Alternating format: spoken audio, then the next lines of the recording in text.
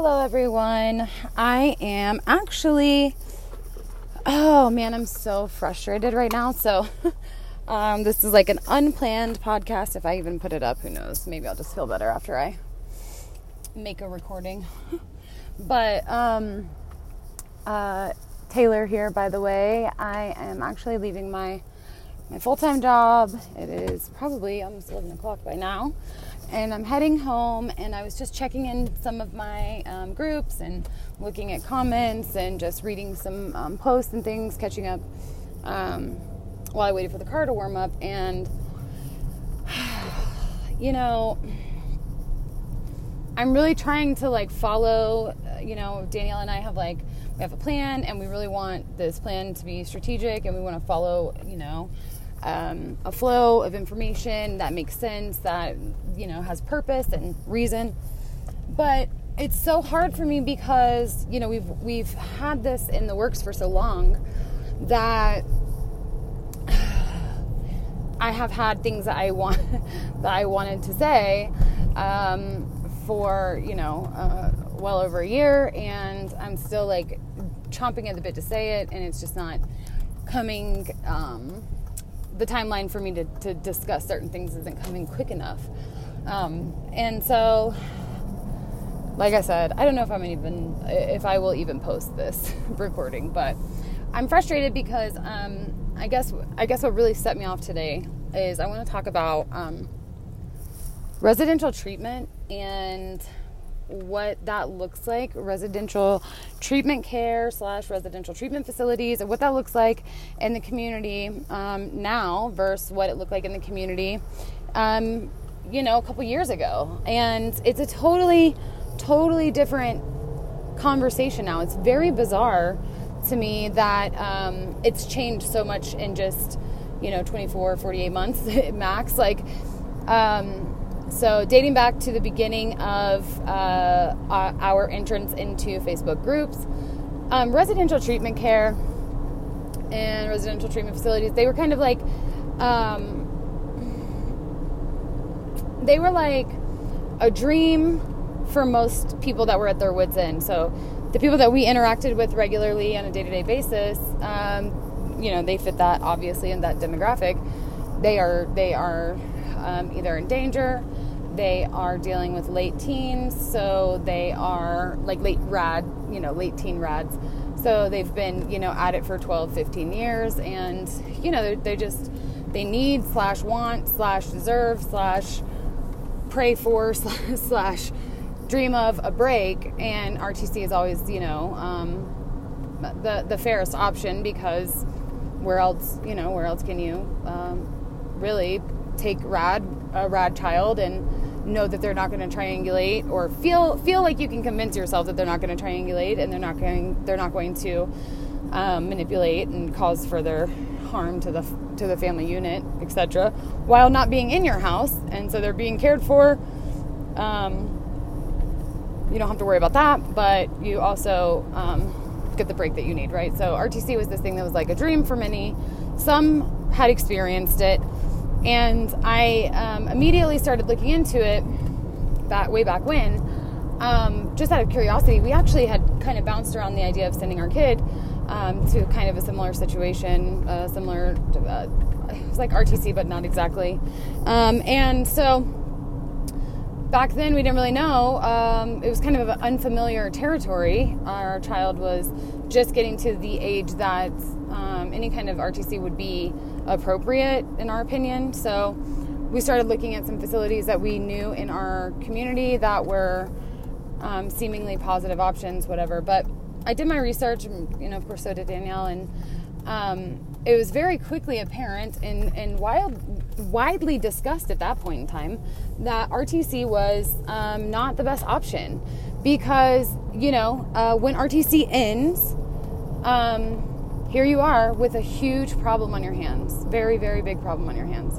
You have a child that has been out of the home, a child that has been, doing whatever manipulative things in RTC to kind of triangulate and to position and whatever. They're not bonding with specific caregivers most of the time. There's a lot of, it's kind of like everything that they would want in a permanent scenario. I mean, most legitimate rad kids they thrive in their own way. I think thrive is a bad word. They are highly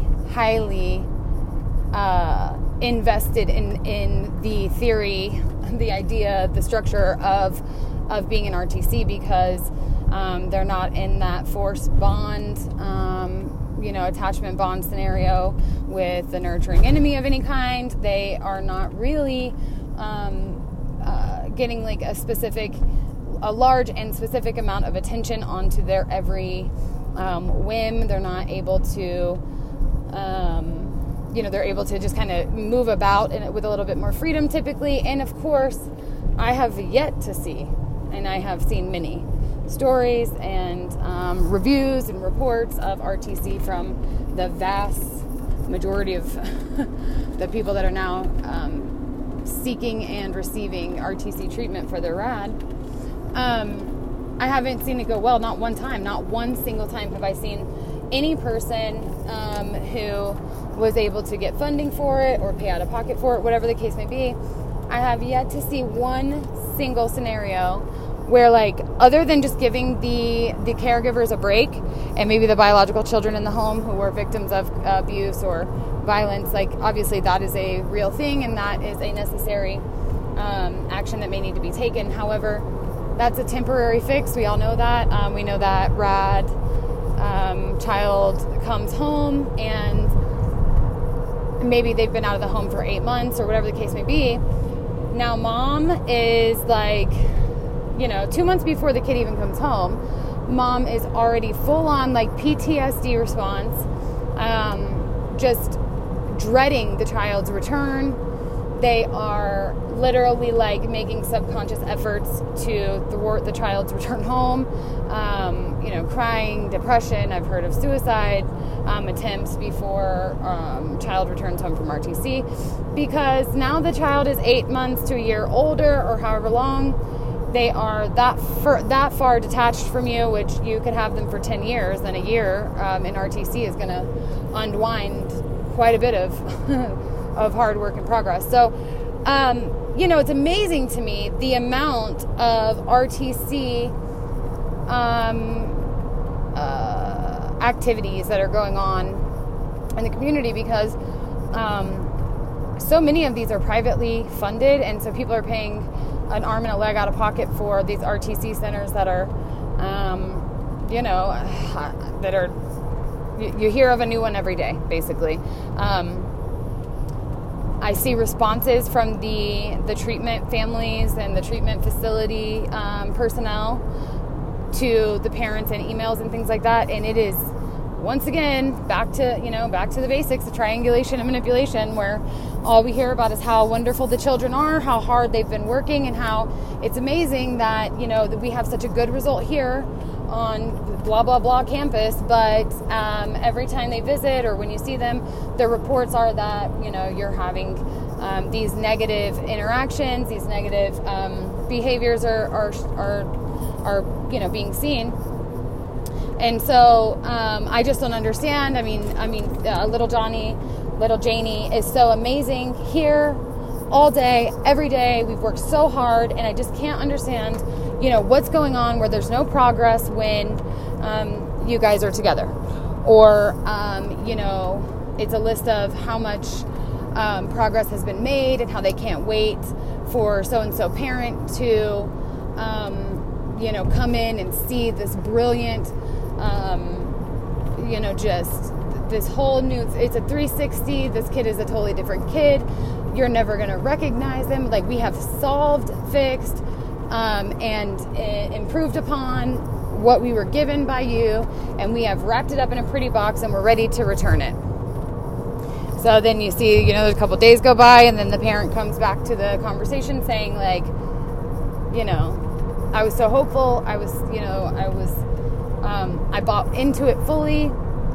Over the last year, I saw, a progression from when we dropped little Tommy off there to when we picked little Janie up, whatever they're saying, it started out and it just seemed like it was difficult, and they were struggling too, and then they just had this slow, trajectory of progress, and so it made sense, and I believed it, and I just, I went and we flew up to so-and-so lake and saw so-and-so, and the first day was great, and then by the second day it all fell apart, and I could see through the whole thing, and they come back and they're like devastated because they had really hoped that they would have a year-long vacation from their rad, and that if and when the child came home, the child would be fixed.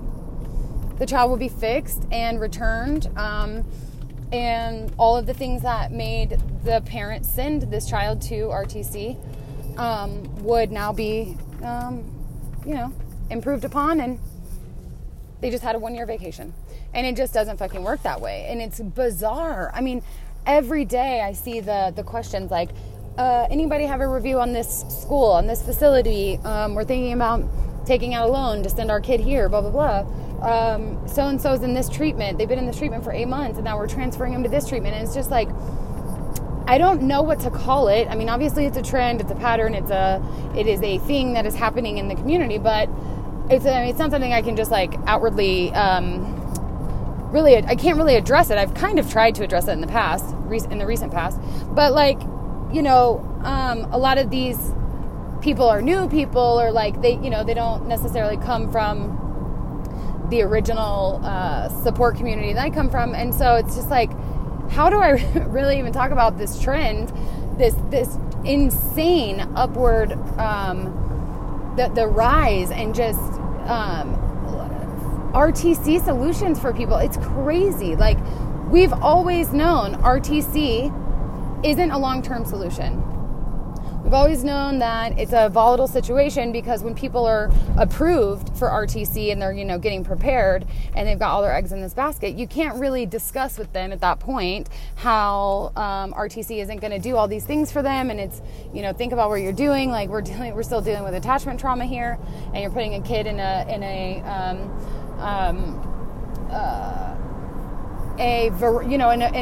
environment with a variety of caregivers, and with an environment with a variety of strategies all the time, and people, and other kids their age, or whatever it may be. And so they're just not going to hear it, and you don't want to rain on anyone's parade. They're already going to send the kid. It's over. There's no sense in making a big to-do about it. But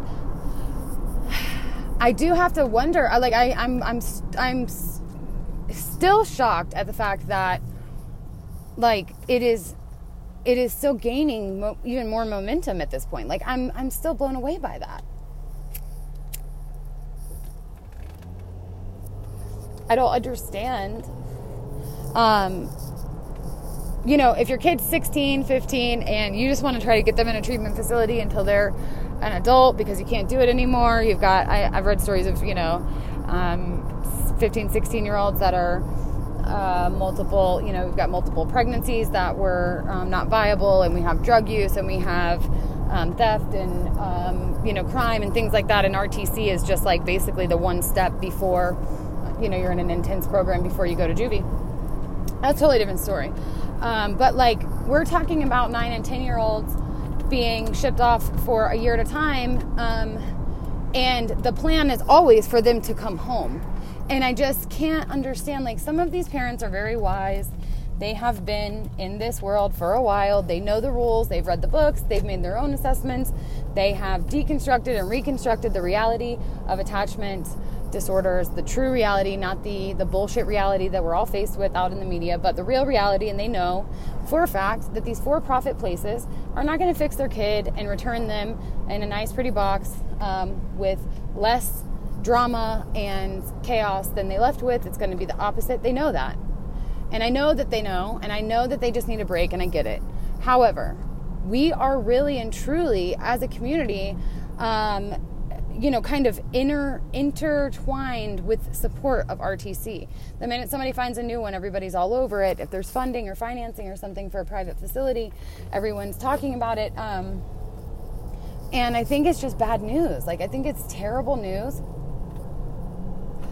I don't think it is a viable, or even a good solution for the vast majority of all of the children that I have read the stories of, from varying ages, genders, socioeconomic backgrounds, religious backgrounds, educational backgrounds, varying degrees of attachment disorders, etc. And I have yet to see one scenario where it works. The only scenario I can think of, I'm not going to mention any names, the child has been in some sort of residential treatment its entire life. I mean, we're talking, well over a decade at this point. So, that one works because that's all that they know, and the parents visit them in residential treatment, and that's the end of it. So there's nothing really else to assess there, because that's the only life they've ever had and will most likely ever have until they're an adult. And that's a whole different, hell, if you will. I don't know. I just, something burns my ass pretty much every day. And this one is just a weird one. It's just one that I don't understand how we have, somehow as a community just decided that we were going to step out of reality and stop functioning in a very well-known space that RTC is counterproductive, it's counterintuitive, and it is not productive. It is not productive to progress, to growth. There isn't, it's not a magic wand, it's not a solution. I do understand that there are scenarios where it is the right choice, and I also understand that there are even more scenarios where the parents need caregivership opportunities for a break with people that are, supposedly licensed and capable of dealing with it. Their friends and family are not helpful. But, at the end of the day, we know that residential treatment facilities for RAD doesn't work. And, I get so tired of opening up different, outlets in the community, and it's just riddled with RTC searching, hunting, reviewing, discussion, and, we're just pretending that we don't know better. Yeah, so that's my little RAD reality moment today. We'll see if I post this, but just a little vent, if you will. I'm interested to hear anything that anyone has to say about it, and I do want to actually touch on one other thing. This for-profit shit is really, really scary. You guys need to be careful. You need to check your desperation. You need to really do some deep digging on these facilities that are for profit, and what these claims are. There are new websites popping up every day with these great, wonderful, groundbreaking strategic therapeutic interventions that are known to turn attachment disorder around, and for just the small price of $10,000, you too can have a regular life with fully bonded, attached children that are, healed of all of their traumas and wounds. And it is just not, in fact, realistic to think that somewhere in the world there are eruptions of these small facilities with these basic and similar websites all over, especially in the Midwest and these bizarre places, of these religious-based therapeutic intervention solutions that are going to fix your kid because they fixed 600 positive reviews on their website. This is big money, and it is, the minute that people are aware of the desperation of this audience and how focused it is, how engaged it is, how niche it is, yet how easy it would be to capitalize and exploit the absolute exhaustion. They will find ways to target and exploit. There are brilliant multimedia, especially digital marketers and advertising people who, this is what they do. And I know, because this was my field. I mean, it's what I went to school for. It's what I've done myself. Is, you look at target audience and, where the opportunities are and how do we reach them, and think like the consumer, and dig in and join groups, and you start to, learn about these audiences and how to breach them. And now I will say I have a very high level of ethic. My ethics are very much intact, and my moral compass is 100% in check. So my my goings on were not ill-fated. They were just the same behaviors in things like, the beauty industry, like for nail salons or whatever, medical marijuana, of course, and then, car dealerships or just small businesses, independent businesses and things like that. So I needed to figure out how to find and market to their target audiences. But when I tell you that I see the possibilities with the attachment disorder community and these parents that have been isolated, they are on a desert alone, their marriages are failing, all these things are happening, and they're actively engaged every day, all day in the support community world. If whoever is moderating or whoever is, overseeing these outlets, do not make it a very, very serious and strict rule that there is no marketing of any kind within that channel. I promise you, it has happened to us and our platform many times. You will accept someone into the group thinking that they've checked all the boxes, you vetted them, and they look good. Next thing you know, all of a sudden, little tiny hints of influence are being dabbled around, and before you know it, you're dealing with a director of one of these little shitholes. I have caught it so many times I can't tell you. I have caught it in other forms as well, blogs and books and just all kinds of stuff. Like, this is something that we have to be vigilant about because we would all give all of our money away to fix this solution and have just have a magical cure, and there isn't one, and there will never be one. Nobody has some Amazon book or a YouTube series that you can buy, or a facility in who knows where, USA, that is going to fix this. If there was some groundbreaking solution that was like fixing attachment trauma, I think we would all know. We would all know because it's just like with anything else, as seen on TV, as seen on Dr. Phil, as seen on blah, blah, blah. Like, these are small endeavors that are backed with huge amounts of research for financial gain, and the solutions are not optimized in the way that we would hope they are. So we have to be careful, and we have to be careful where we allow people to breach our communities, because they will exploit their endeavors and their initiatives within these communities if they even have so much as a moment to do so in very tricky ways. So we have to be careful, guys. So I'm done. That's it. I think I said it all. All right. I'll be back with Danielle in just a few days, hopefully, with some more actual planned, scheduled, clearly flowing content for you all. Have a good night, and we'll talk to you soon. Bye.